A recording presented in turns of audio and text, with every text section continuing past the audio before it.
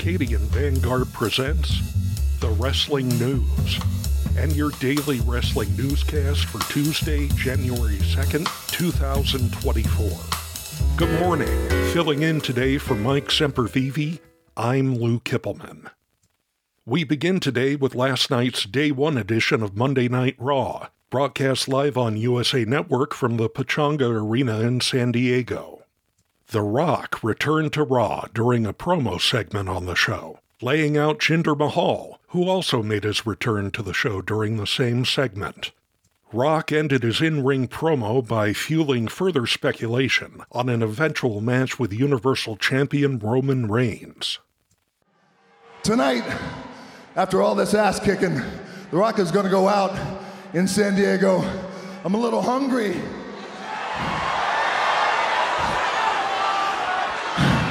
I'm gonna go get something to eat. When The Rock goes out to get something to eat tonight in San Diego, should The Rock sit in a booth? Or should The Rock sit at the bar? Yeah, The Rock loves a bar too. Or should The Rock sit at the head of the table? In the main event, Seth Rollins successfully defended the World Heavyweight title against Drew McIntyre in 18 minutes and 5 seconds. The match marked Rollins' first televised defense against McIntyre since last November at Crown Jewel, and his fourth defense of the title on Monday Night Raw. Giovanni Vinci of Imperium appeared to suffer a legitimate injury during Imperium's match against Jey Uso and Kofi Kingston, causing the match to be abruptly ended, with Uso and Kingston winning by referee stoppage.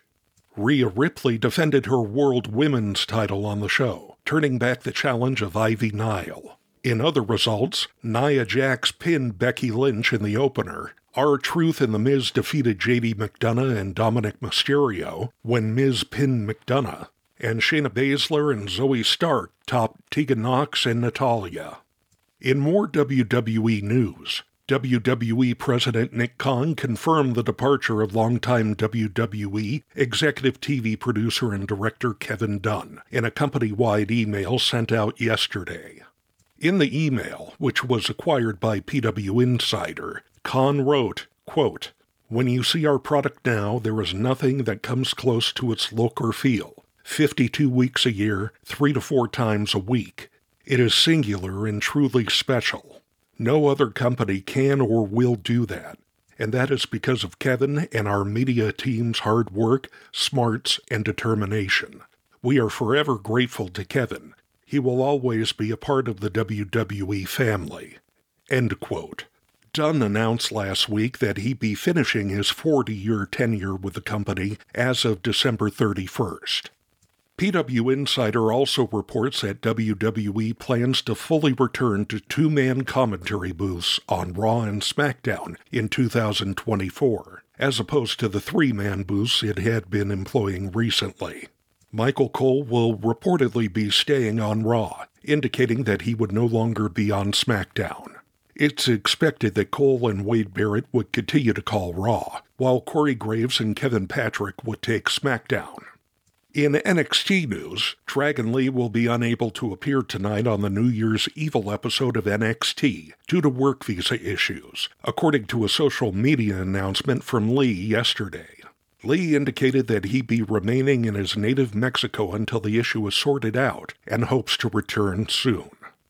Before we leave you today, we'd like to remind you that however you consume your content, you can find the wrestling news 24 hours a day and 7 days a week across social media.